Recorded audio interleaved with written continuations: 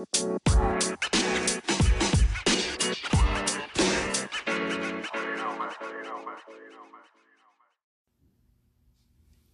should organizations evaluate and deliver on their digital initiatives? Today, C-suite executives evaluate digital investments, often applying traditional evaluations, since it gives them comfort to report clearer ROI as opposed to an iterative way they feel may result in losing control of funding and visibility into how the organization is meeting business needs. This is only one of the key obstacles to an organization's ability to deliver business value. This stems from a legacy where most digital initiatives were evaluated and delivered as projects with detailed, well-planned out scope, budget, and timelines designed to achieve specific outcomes for the org.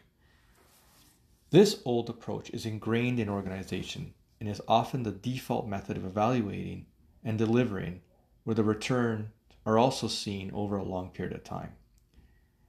Today, with digital initiatives taking just months for evaluation and delivery, that could mean the difference between winning the hearts and minds of your customers while differentiating your product, pivoting on iterative ideas, or losing market share to a competitor. Product-centric evaluation empowers a product team to deliver and explore outcomes incrementally on minimum viable products, or MVPs. And this is how native digital organizations like Google, Apple, and you've heard Netflix, that's how they deliver their products, iteratively and enhanced in real time. This allows the teams to pivot quickly based on market conditions, your customer preferences, and manage the investments incrementally based on need or market conditions.